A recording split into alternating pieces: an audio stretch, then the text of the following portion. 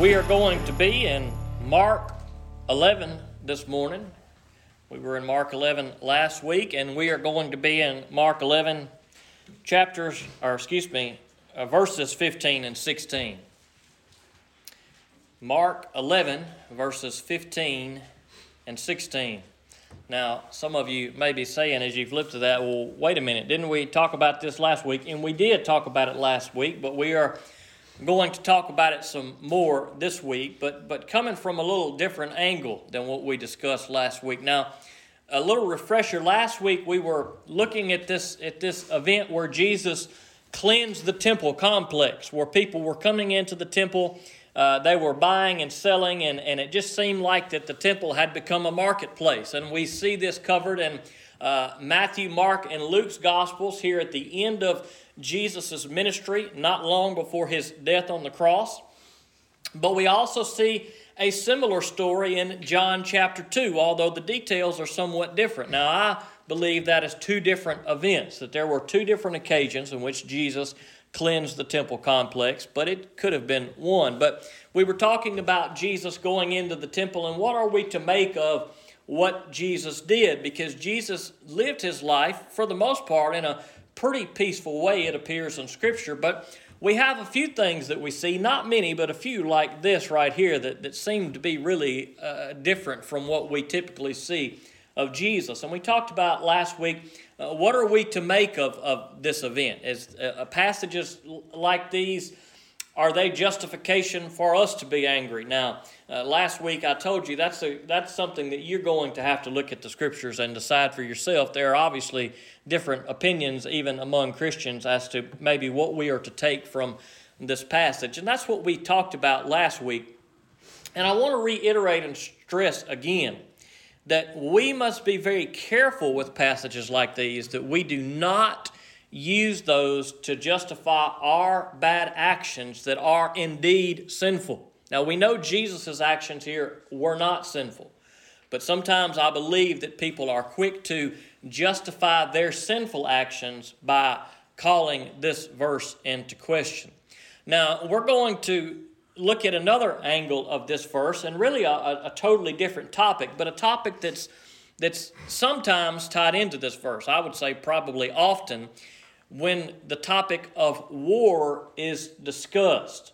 Now, the real question that we are going to look at today is, what are Christians to do about war? What position should Christians take when it comes to war? Is war a justifiable thing? Are there times when Christians need to support war and fighting and killing people in another country? Now, this won't be so much as a sermon today as a typical sermon, but it is a topic that I feel that's important for us to at least discuss, because there are Christians on both sides of the fence when it comes to what we are to do with war. When wars break out, should we support those wars, or should we speak up against those wars? Now, this is a tough question, and we are not going to answer all the questions that arise with this topic today. We simply do not have the time. And if we stayed here from now till next Sunday every day,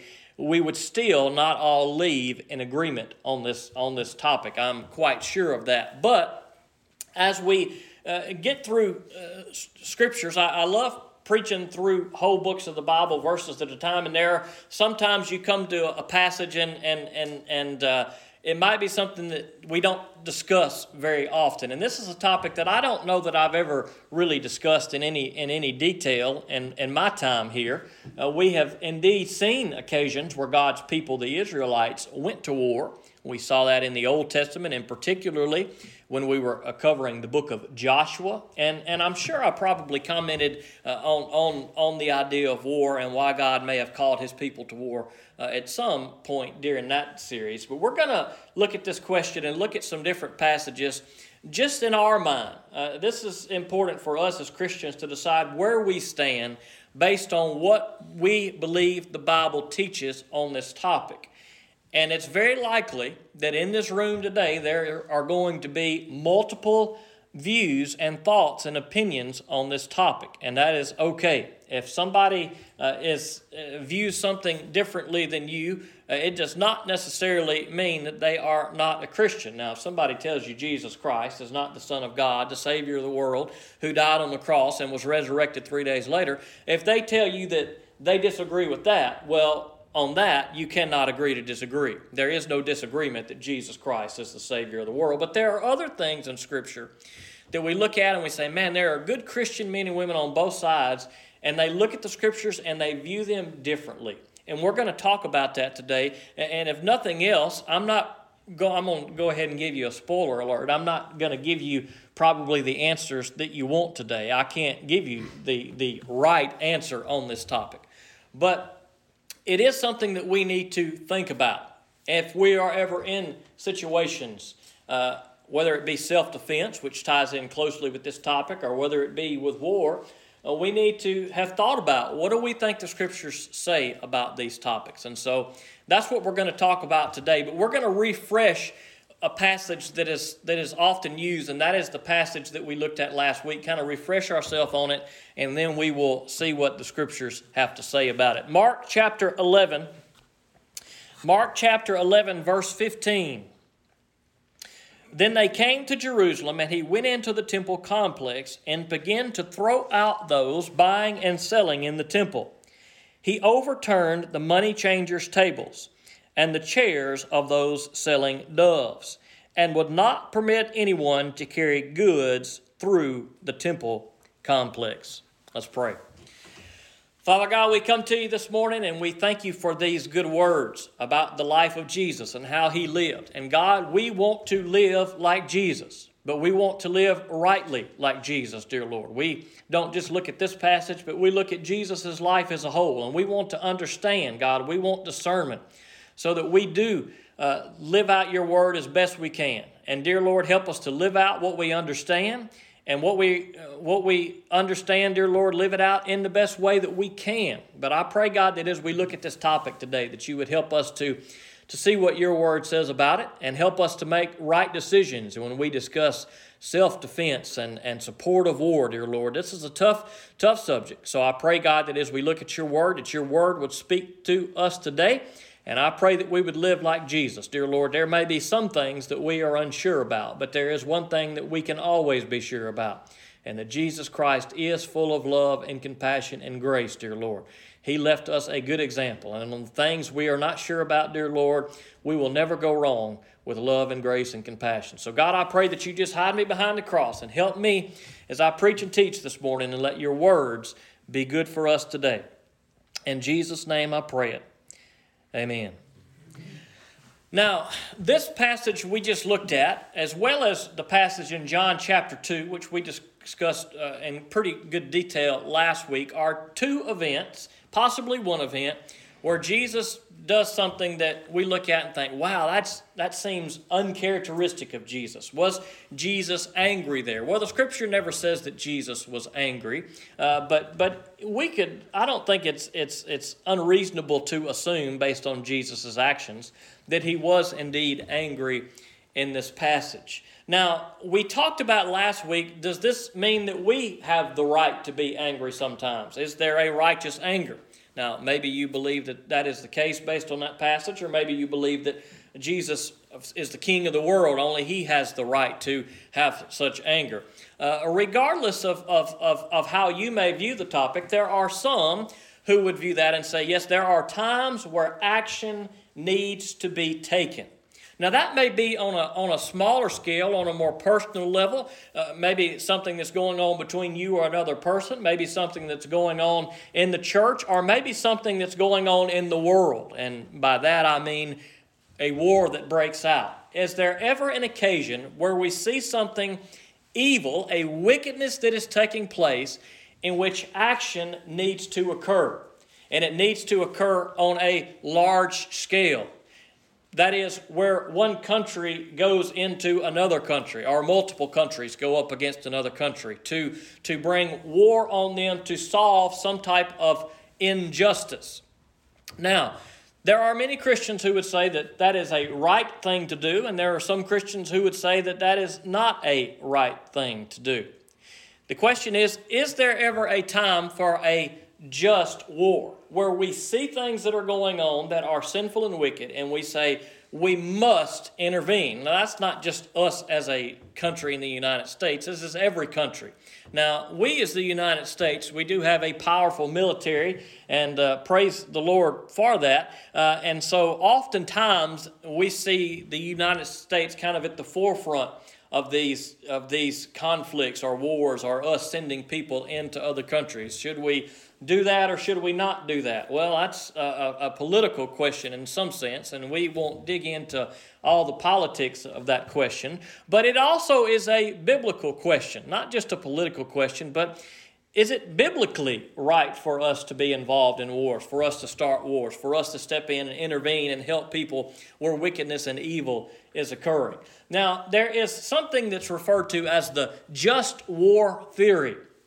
And the just war theory says that for a war to be just, there are certain criteria that need to be met. There are a few things that if these things are done, then the war that is being fought is a just war. But if any of the things that make a war just are not done, then it's not a just war, and it's a war that should not be fought. Now, there are probably more, depending on where you search for and look and research the just war theory. There may be more pieces to this, but there are 5 that we will look at today, and that kind of gives us an idea of what we're talking about. Now, if you want a little more of explanation of these 5, if you go to gotquestions.org and you search for the just war theory, it's a great website, by the way. You can type in all kind of biblical theological questions, and they have responses that are, for the most part, I believe, very good, and they will give you more details on these. But let's talk about some of the things that may justify war taking place.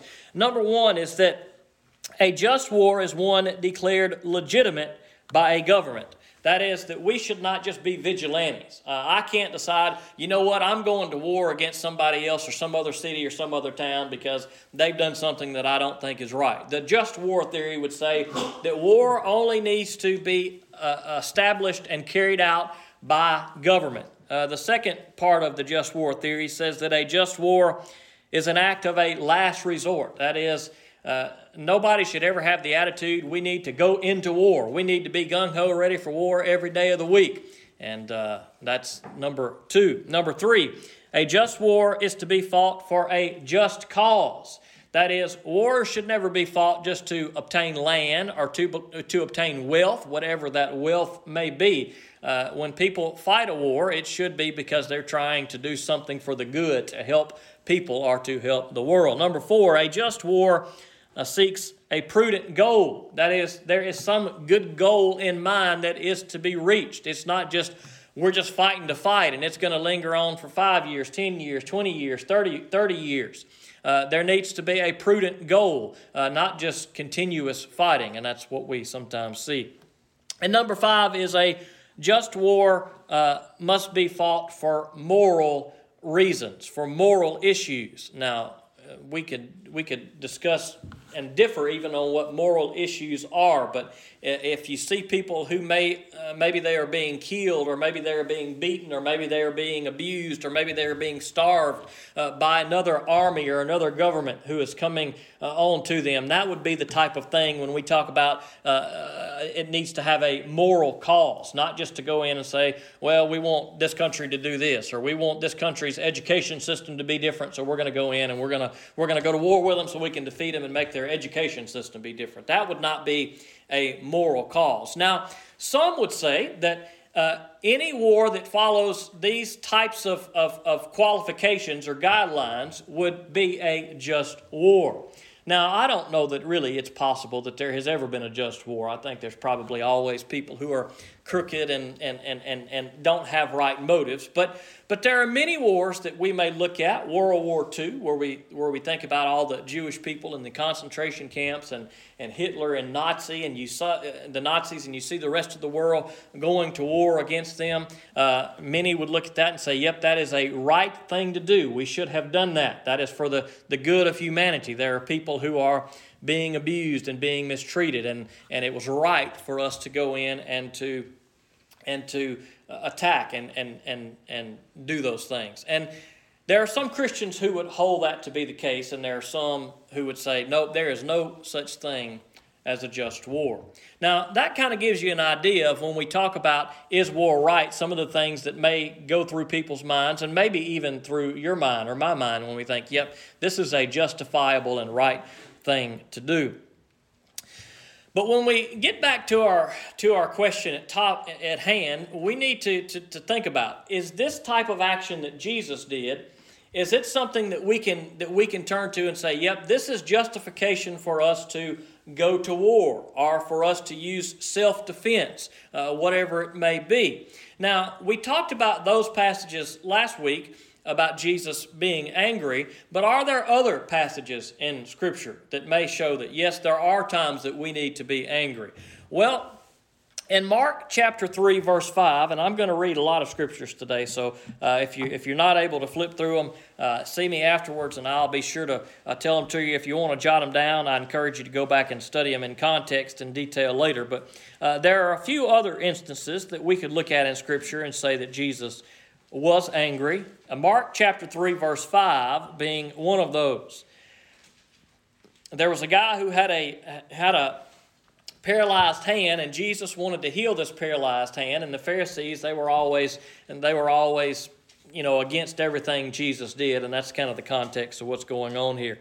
And in the midst of that circumstance, in Mark chapter 3, verse 5, after looking around at them with anger and sorrow, at the hardness of their hearts, he told the man, "Stretch out your hand."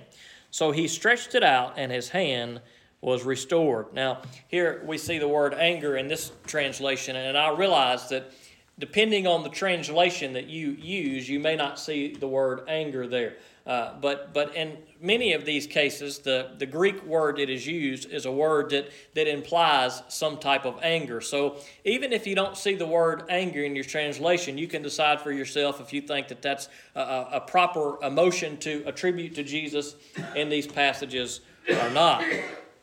In Matthew chapter 23, verses 27 and 28, we don't see the word anger here, but we do see just in Jesus' actions, they are pretty intense. In Matthew 23, 27 and 28, Jesus says to the Pharisees here, "Woe to you, scribes and Pharisees, hypocrites! You are like whitewashed tombs, which appear beautiful on the outside, but inside are full of dead men's bones and every impurity.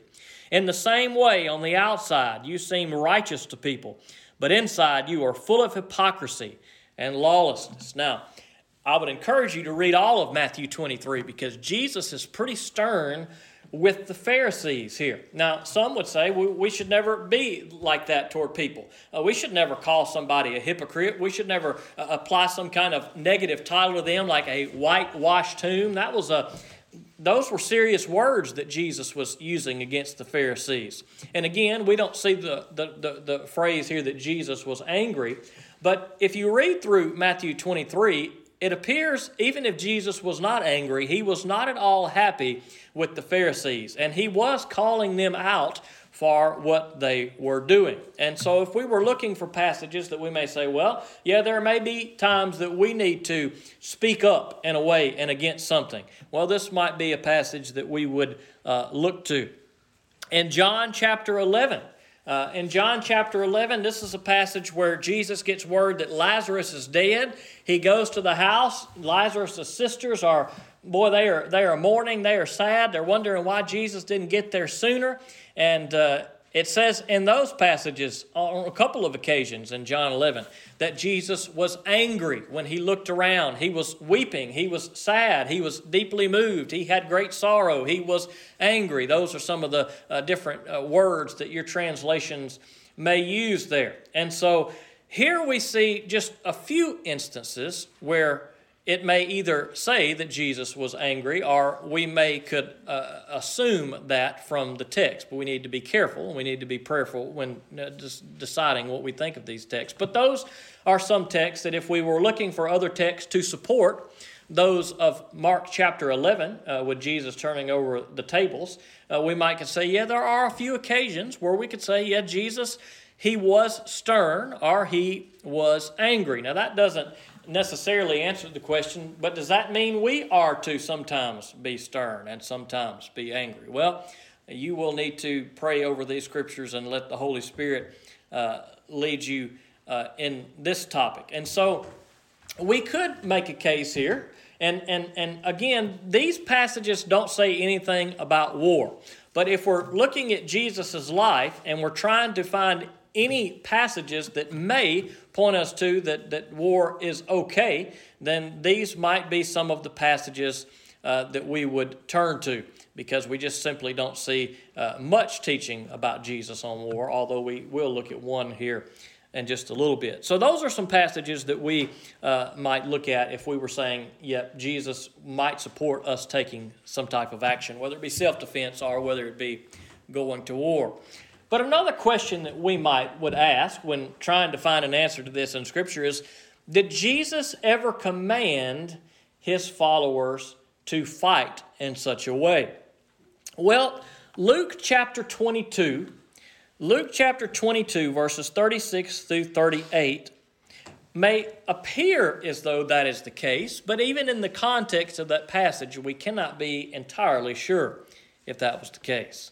In Luke chapter 22, verses 36 through 38, this is not long before Jesus is going to be nailed to the cross. Now, he and his disciples, he's getting them ready. He's getting himself ready.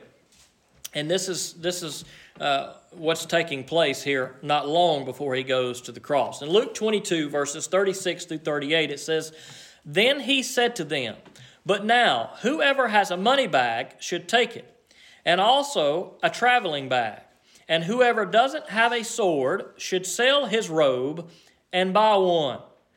Now, prior to this, Jesus had sent his people out and said, look, don't take anything with you, just go. And pretty much Jesus was saying, trust the Lord. Now, at the end of Jesus' ministry, Jesus is giving a different command. He says, look, now you need to be ready for what's coming. You need to be prepared. But now whoever has a money bag should take it, and also a traveling bag. Before they weren't supposed to take anything, now they were. And then Jesus says something that's interesting. He says, and if you don't have a sword, you need to sell your cloak and get a sword. Now, many would look at this passage and say, well, Jesus is clearly saying that there is going to come a time which self-defense is necessary. Now, we could talk about this passage for an hour and talk about the different interpretations and thoughts on this passage. We will not. I would encourage you to study it for yourself if you want to look at some of those different views. But one of those views is that Jesus is saying self-defense is okay. An opposing view, or a differing view, I should say, to that is that this passage is not talking about a physical sword, but he's speaking of the sword of the Spirit, that Jesus is speaking in spiritual terms, that our battle, or the battle of the disciples as well as us, is not a physical battle that we use physical swords with, but a spiritual battle. And this, when he says swords here, he's speaking of something in a spiritual sense, not in a physical sense. That might be one way that you might take this verse, or that others would take this verse. And so he tells them to get a sword. Now, to me, that sounds like a literal command, that he's telling them to get a literal physical sword. Let's read a little further, though. Verse 37. "For I tell you, what is written must be fulfilled in me. And he was counted among the outlaws. Yes, what is written about me is coming to its fulfillment." Now, some would say, Jesus told his disciples to buy swords because a sword is what an outlaw would have used. And therefore, Jesus, wanting to fulfill this passage, wants it to be that when they come for him, that the people that Jesus is with are the outlaws. And that Jesus simply told the disciples to buy swords in fulfillment of the prophecy. Now, I'll let you decide what your thoughts on that passage would be. But then in verse 38, he says, "Lord," they said, "look, here are 2 swords. So Jesus tells the disciples to get a sword, and they said, we got 2 swords. And Jesus says, depending on your translations, some of your translations say, that is enough. Now, is Jesus saying, well, 2 swords is enough to fight all the battles you're going to have to fight? Or is Jesus saying it, maybe we could phrase it another way, and some of your translations may say it this way, enough of that. When they said, we've got 2 swords, Jesus said, enough of that, possibly implying that Jesus did not really mean that they were supposed to take physical swords. And when they responded, but we got 2 swords, Jesus says, enough of that kind of talk. That's not what I was talking about. Or perhaps Jesus, knowing that he has to fulfill his mission, is simply saying, no, when the time comes, don't bring your swords out to protect me, because I have a mission to fulfill. Now, as we read a little further in Luke 22, and also in Matthew chapter 26. Matthew 26 is probably a better passage for us to look at this morning. Matthew chapter 26, verses 50 through 52. Now, this occurred as Jesus was about to be arrested and taken to be hung on the cross. And in Matthew 26, verses 50 through 52, Judas is coming to Jesus to betray him. And it says, friend, Jesus asked him, why have you come? Then they came up, took hold of Jesus, and arrested him. At that moment, one of those with Jesus reached out his hand and drew his sword. He struck the high priest's slave and cut off his ear. Then Jesus told him, put your sword back in its place, because all who take up the sword will perish by the sword. Now, if we're going to look at a passage where Jesus may be telling his disciples to fight back, whether it be in self-defense or war, some would look at these passages that revolve around Jesus' sword discussion and say, yep, Jesus is saying we need to buy a sword for self-defense. But the problem is that when they use the sword, Jesus says, put your sword away. If you live by the sword, you will die by the sword. And some would say, Jesus is clearly telling us here that we are not to fight. Now, this could be the case that Jesus is telling us here that we are never to defend ourselves. Although in the context of what is going on, Jesus would not want his disciples to have tried to have saved him at that point. He had a mission to do. He had a goal to complete. And so maybe what Jesus is saying there is not something that is to be taken literally for all occasions, but maybe this sword talk that he's speaking of was for that occasion.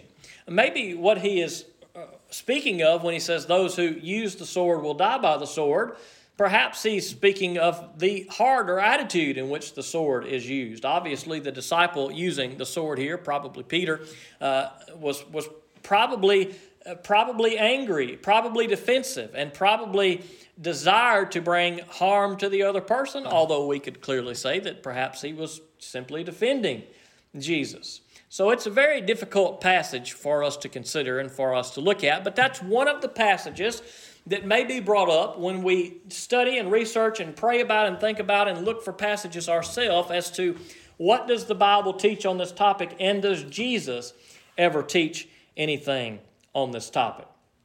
Now, there are many who I just mentioned who would say, yep, the verses of Jesus' anger and the verses of Jesus saying to buy a sword are verses that are clear scriptural evidence that self-defense and war are both acceptable for the Christian.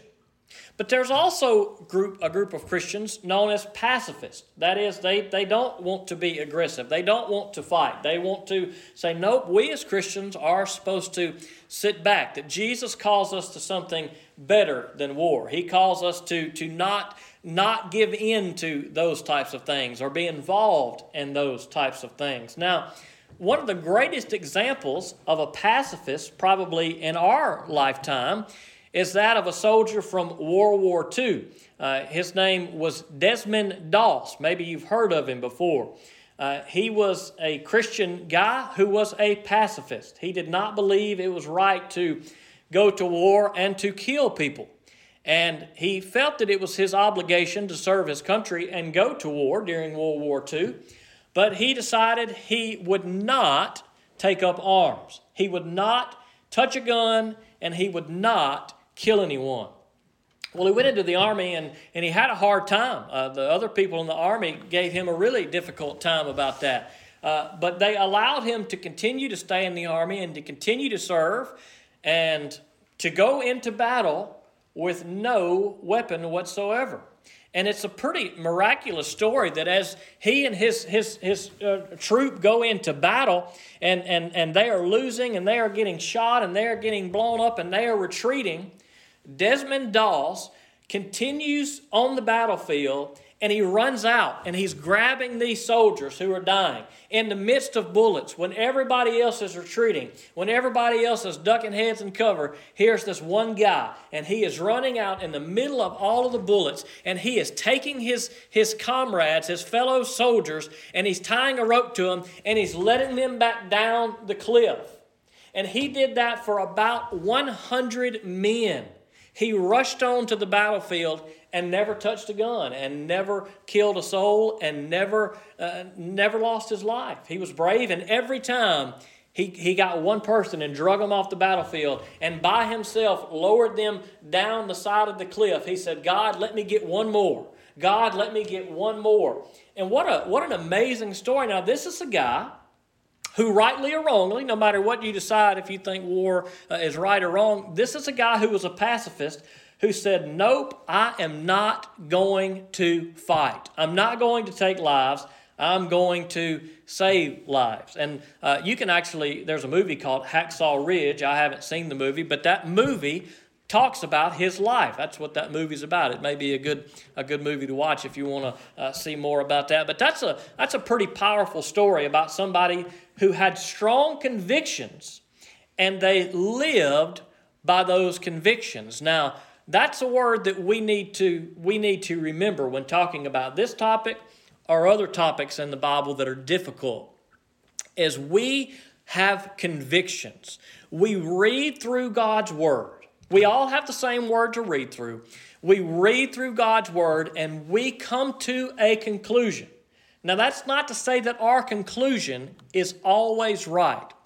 But we read God's Word and we come to the best conclusion that we can. And we pray that God would give us understanding and help us to understand. And whatever understandings and convictions we come through after earnestly and genuinely seeking God's Word and listening to Him, those are the convictions that we must live by.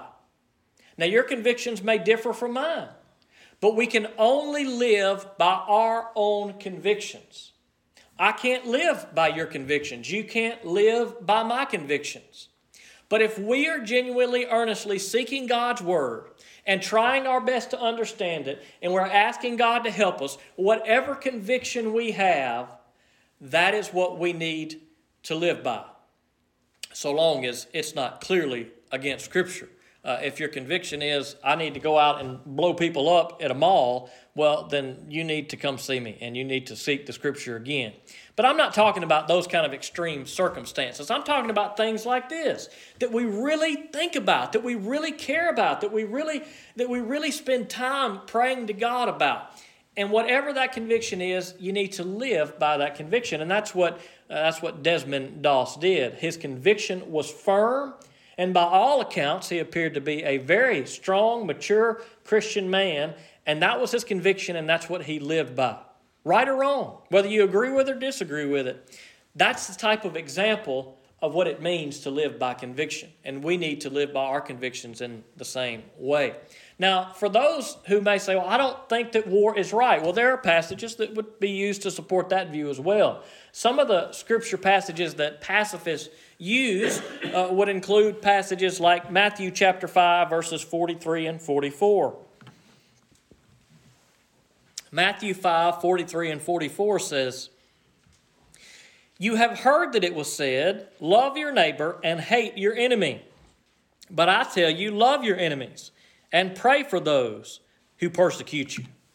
Now that's a beautiful passage, is it not? A passage that we need to remember in our lives, because we are tempted to hate our enemies, but Jesus said, don't hate your enemies.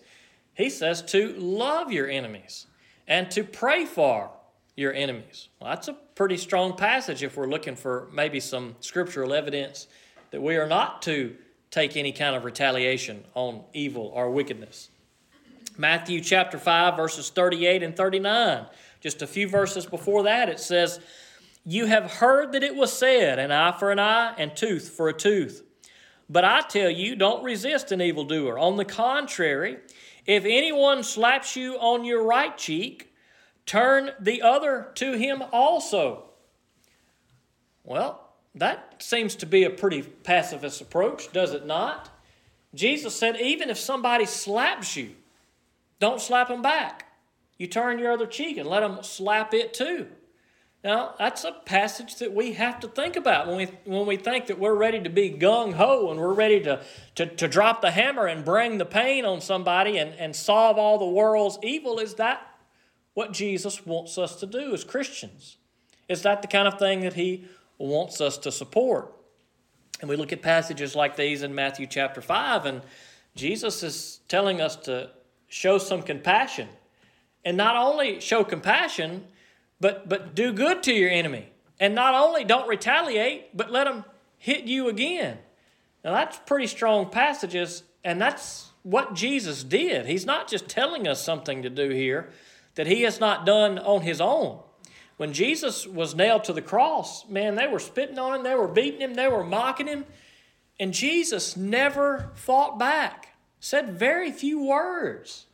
So Jesus isn't just saying, do this. Jesus has done this. And so when we say, boy, this is hard to do, is this what Jesus wants me to do? Well, obviously it's what he wants us to do because, one, he told us to do it, and two, he showed us that we could do it, that it could be done not on our own, but through his power. Romans chapter 12. We talked about this passage Wednesday night. You may want to go back and listen to that message online if you want to from Psalm 58, because we kind of briefly touched on this same type of topic Wednesday night. Coincidentally, it just kind of fell at the same time we're talking about this. Well, maybe not coincidentally. I don't guess it was. The Lord knew. But we talked about this passage, Romans 12, verses 18 through 21. "If possible on your part, live at peace with everyone. Friends, do not avenge yourself. Instead, leave room for his wrath. For it is written, 'Vengeance belongs to me. I will repay,' says the Lord. But if your enemy is hungry, feed him. If he is thirsty, give him something to drink. For in doing so, you will be heaping fiery coals on his head. Do not be conquered by evil, but conquer evil with good." Now that seems to go along pretty closely with what Jesus had said that we looked at in Matthew chapter 5. Paul says, look, don't retaliate against people because vengeance belongs to the Lord's. It is the Lord's to carry out vengeance, not our own personal vendetta that we are supposed to carry out. And then he says something interesting. If your enemy is hungry or thirsty, then go take care of him. Now that seems to be just the opposite of going to war, does it not? And interestingly enough, a beautiful thing about the story of Desmond Doss is not only did he save the wounded Americans that he came across, he also saved the wounded Japanese that he came across. He also took care of them and tied them to the rope and lowered them down and went down and began to take care of and help them to recover. Now that's doing exactly, I think, what this passage is talking about on a grander scale, not just on a personal scale, but on a warlike scale. Instead of running into the battle with a gun, he ran in with the intention of saving lives. And not just those that he loved and knew that fought with him, but those who were shooting at him and trying to kill him. That's a pretty powerful example and a good example to show that this type of thing that Paul is speaking of can be done among Christians and often probably is. We know that story because that's a pretty powerful one, but I'm sure that happens on a much smaller scale. Maybe even we do that sometimes. I hope we do. I hope we are loving our enemies and we are taking care of people, even people that hate us. I hope we are doing good to them, even if they are not doing good. Psalm chapter 82, verses 3 and 4. Provide justice for the needy and the fatherless. Uphold the rights of the oppressed and the destitute. Rescue the poor and the needy. Save them from the power of the wicked. Now, if we say, okay, well, we want to be good to our enemies. We want to do what's right. We want to love. That's clear that Jesus wants us to do that. We see that even in the Romans passage. But the Bible is full of lots of passages, and that's what makes topics like this very difficult for us, and we must be very prayerful in these things. Now, when we look at this passage from Psalm 82, it tells us that we are to uphold the rights of the oppressed, that we are to rescue them from the power of the wicked. Now, the example that comes to my mind, and probably to your mind too, is the Free Burma Rangers, because that's a group that we are familiar with. Free the oppressed. What are they doing? They are taking people who are oppressed, who are destitute, who are poor, who are needy. And they have wicked people who are coming against them. What are the Free Burma Rangers doing? Well, they are upholding the rights of the oppressed and the destitute. They are rescuing the poor and the needy. They are saving them from the power of the wicked. And the Free Burma Rangers is a good example of someone living out that verse. Now, they're doing it on a much smaller scale. But even in the work that they are doing, there sometimes is lethal means that must be used in carrying out this passage. There are sometimes things that have to be done. Lives are lost. Those wicked lives, those enemies. There are times where it is no way around it, that the enemies, either their life has to be taken or the Free Burma Rangers' life has to be lost.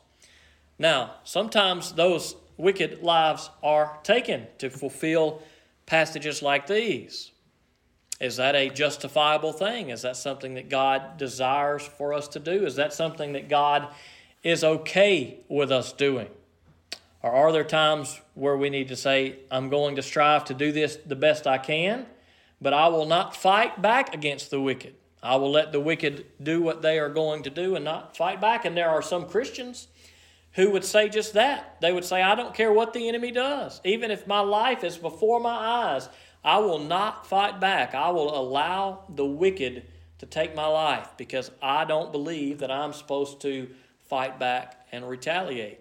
And there are some Christians, maybe even some of you in this room, and you read the Scriptures and you are convicted in that way, and by all means, you should live your life in that way if that be the case. Or maybe you say, no, there are times that we must defend ourselves, our families, and that we must defend the greater good, even of whole countries and people from time to time. That's one thing that may be important for us to think about when we think about some of these things that Jesus tells us, like turning the other cheek.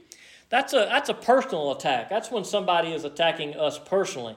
And it's probably a little easier to turn the other cheek when it's just us. But even in that passage, it doesn't really address the bigger picture, or maybe you think it does. I'm not so sure it addresses the bigger picture of when it comes to war, but perhaps it does. But on a more personal level, we can turn the other cheek. But perhaps there are times where we see people like the people of Burma and the people of Germany, the Jews of the day, and other people we see around the world. Maybe there are times where there needs to be some intervention.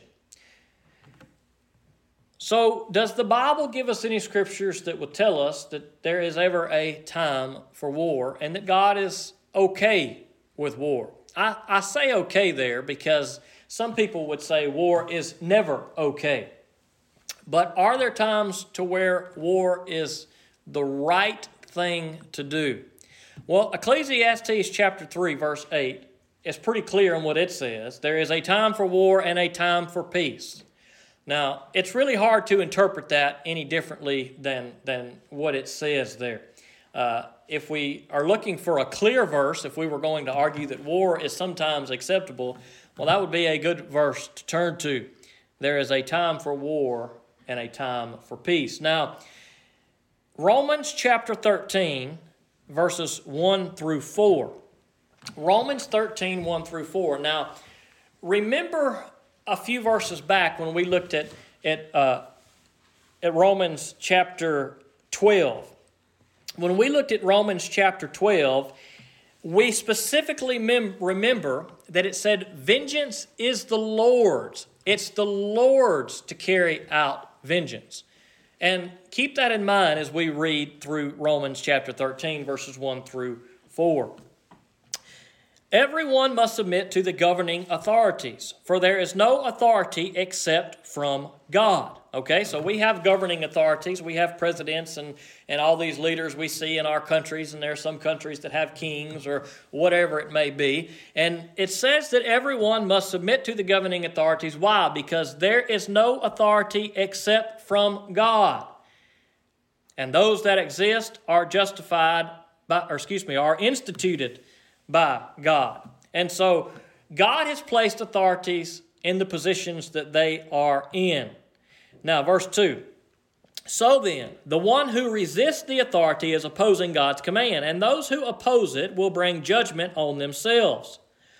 For rulers are not a terror to good conduct, but to bad. That is, there are times when people do evil things, their conduct must be addressed. Well, whose job is it to address that conduct? Well, Paul says it is those who are in power that God has put into authority. There is good conduct that doesn't have to be addressed. But Paul says there are some occasions where there is bad conduct that must be addressed. And it is under the authority of the government that God has put into place that is to carry that out. Continuing on in verse 3. Do you want to be unafraid of the authority? Do what is good, and you will have its approval. All right, well, that's pretty simple. God puts these authorities into place to take care of bad that goes on. And if you don't want to have to worry about getting in trouble, then be good. Be good, and everything is going to be okay, Paul would say.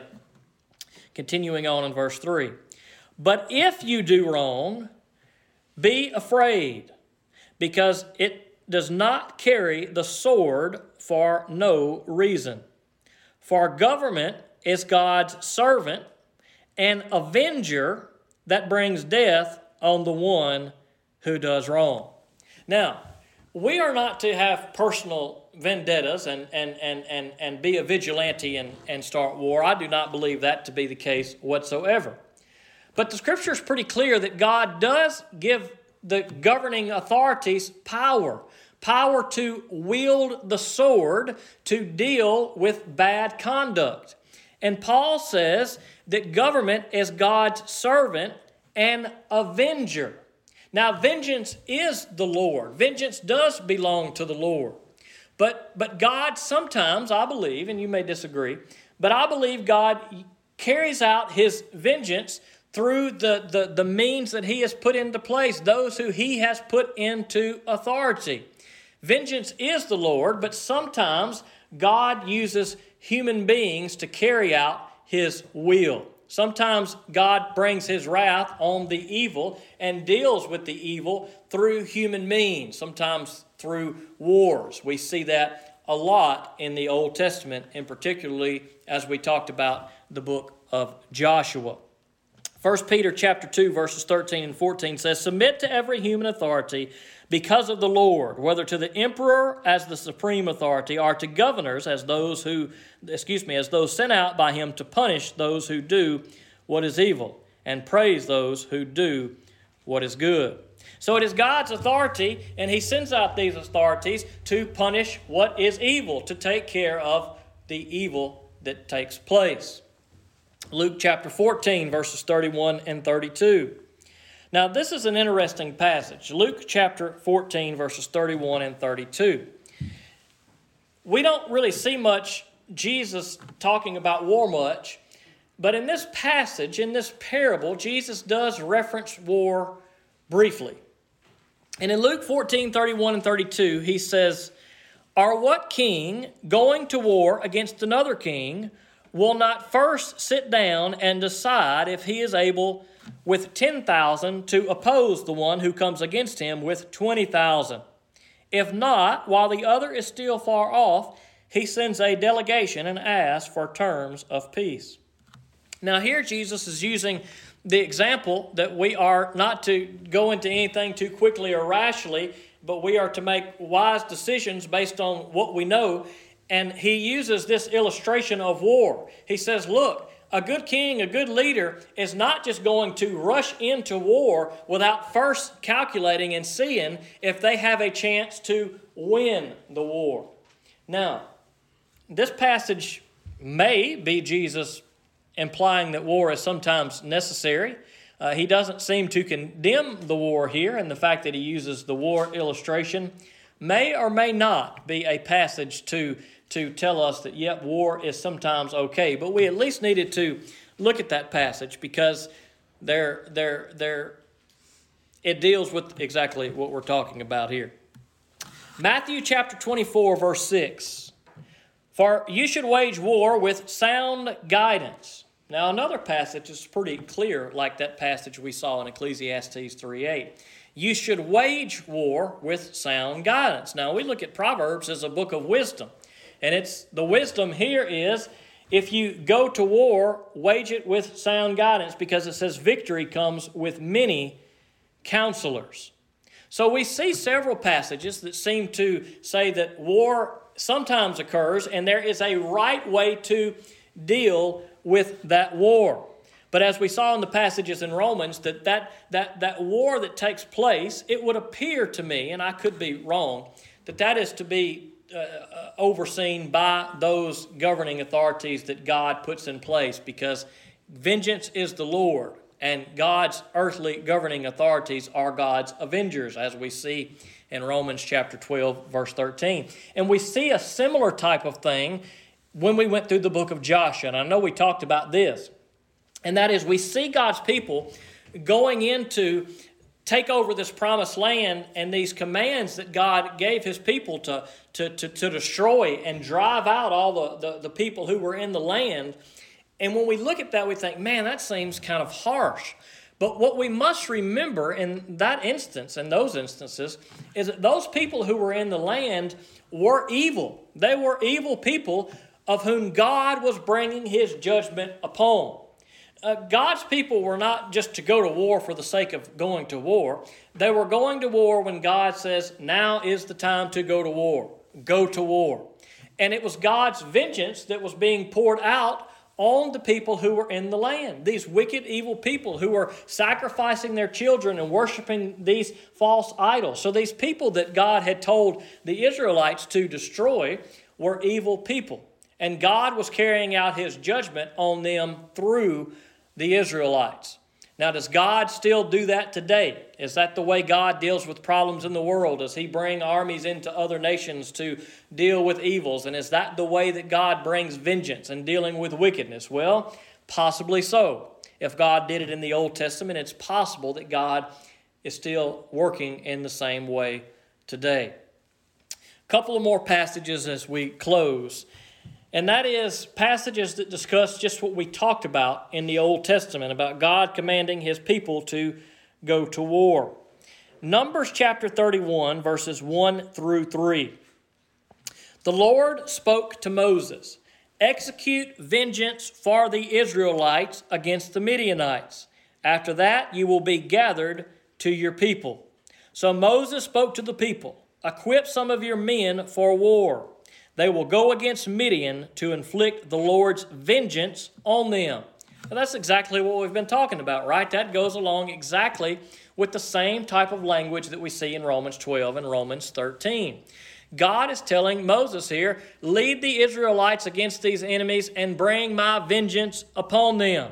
How was God's vengeance inflicted? It was through the armies of the Israelites. And so we may look at passages that say vengeance is the Lord, and we may say, well, we should never do anything.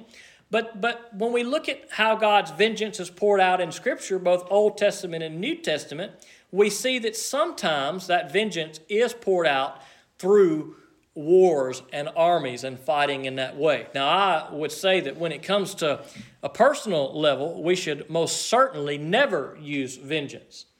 I tend to lean toward the fact that there are times that war is appropriate.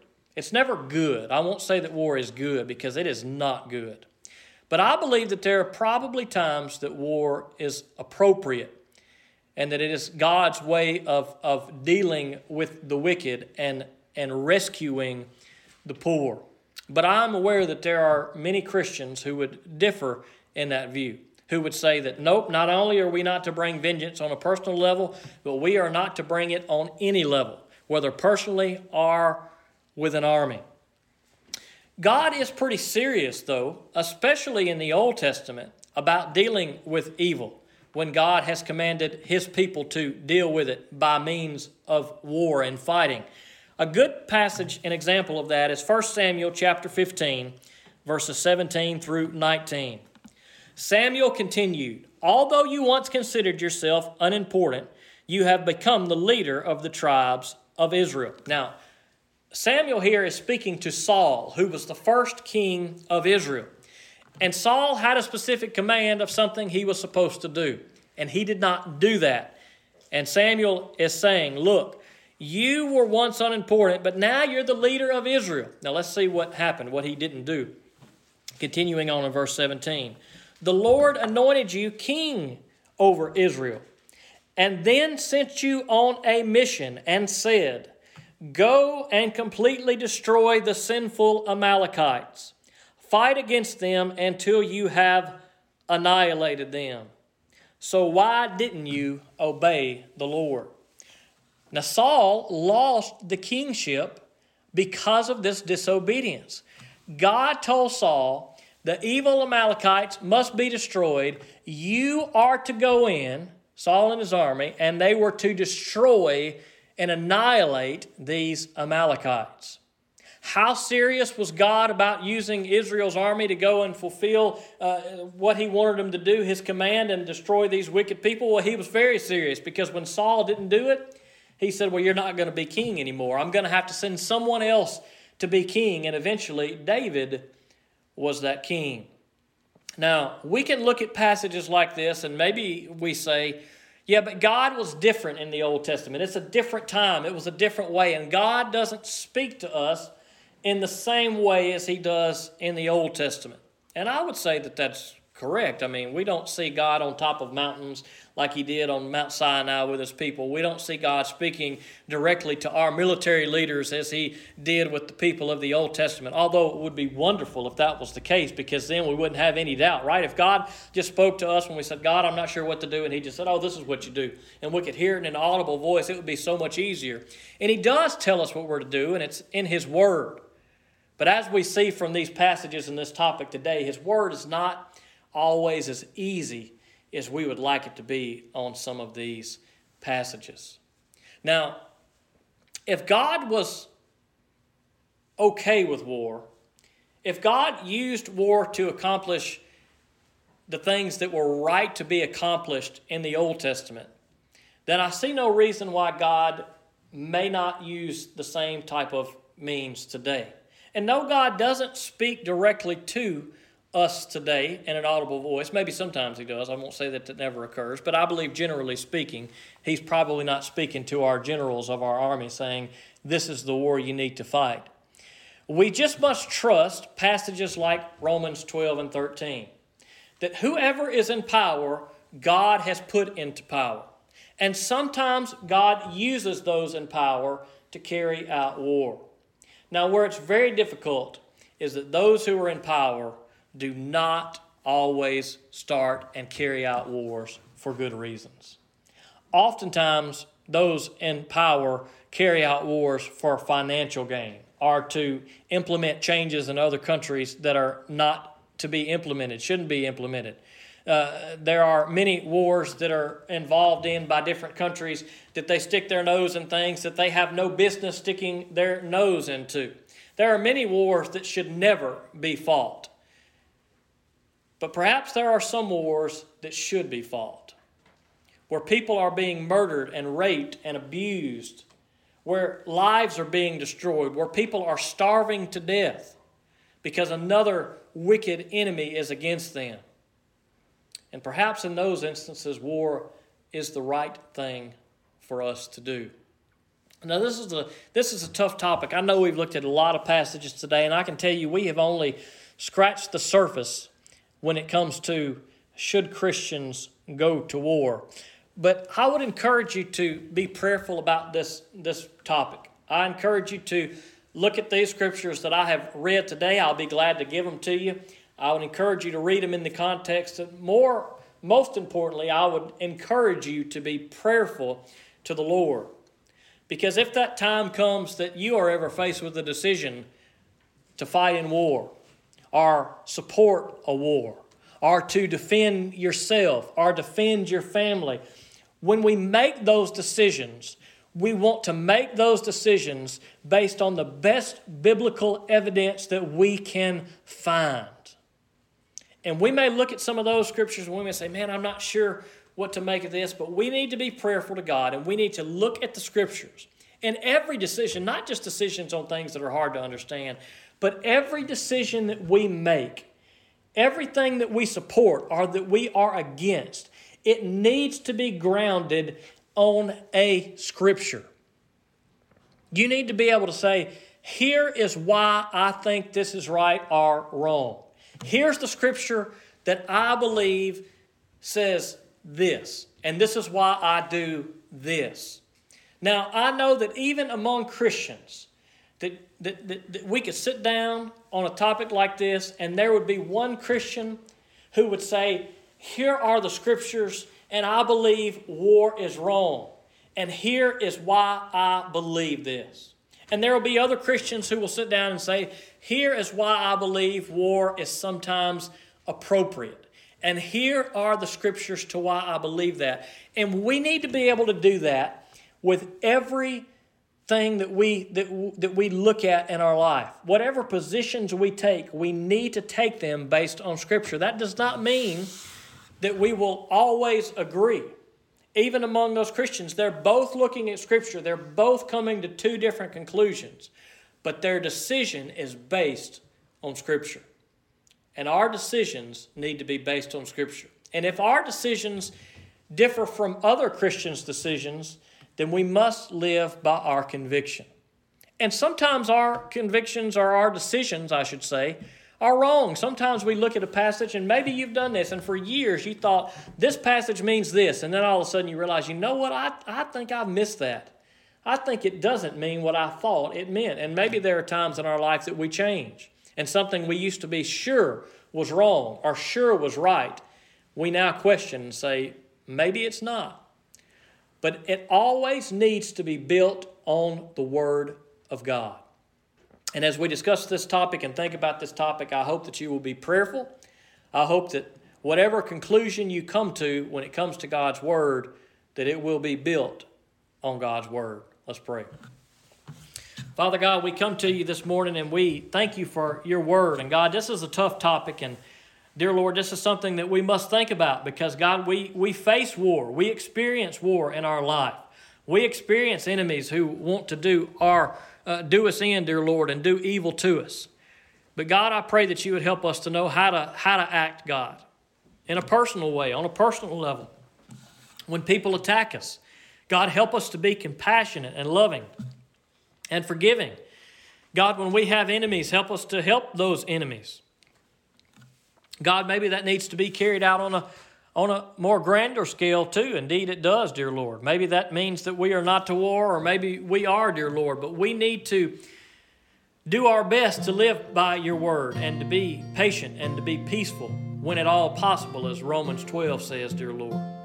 And God, I pray that you help any in this room that may be struggling with this topic. Maybe they've thought about this for years. Maybe they've never really thought about it. Maybe today these passages has got the gears of their mind turning, dear Lord. And I pray that you would help them as they seek your word, that they would come to a conclusion, that they would come to a conviction, dear Lord, as to what they need to do and how they need to live, dear Lord. Let us continue to look to the life of Jesus Christ as our example, dear Lord. What a beautiful and wonderful example, God, of one who was not a fighter, dear Lord, but he was one that took a lot. And maybe there were some instances where he stood up, and maybe, God, there are instances where we need to stand up. But God, those instances may need to be few and far between, and we need to exercise a lot of patience, dear Lord, and not be quick to fly off the handle. God, there may be some instances we could say where Jesus was a little intense, but God, they were few and far between. And God, the instances in our life, if we ever need to stand up against evil and act in a way that may seem intense, dear Lord, those things should be few and far between if they should ever be at all, dear Lord.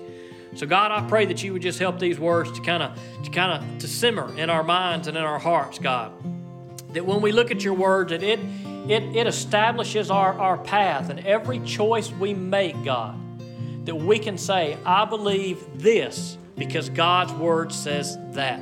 And God, let every decision and every choice and everything we do be founded on your word, and let us be able to stand on your word and live by it as best we can, because that's all we can do, dear Lord, is live by your word. So I pray that we would be in it, that we would live by it, that we would love you with all our heart, mind, soul, and strength, that we would love our neighbor as ourselves, dear Lord, and that we would follow the example of Jesus Christ, because the things in this world we may not be sure of, dear Lord, those are things that we can be sure of. That Jesus is the Savior of the world, that we need to follow Him, that we need to love you and love our neighbors. And God, I pray that you would help us to do that, to live that out in every way we can. And I ask these things in Jesus' name. Amen. Thank you for joining us for today's service. To learn more about Jesus, call or text Pastor Shan at 601-657-0180 or email him at shanvn@me.com. You can also visit us at www.enterprisebaptist.church or follow us on Facebook at facebook.com/EBC Liberty. We hope that you have been blessed by today's service.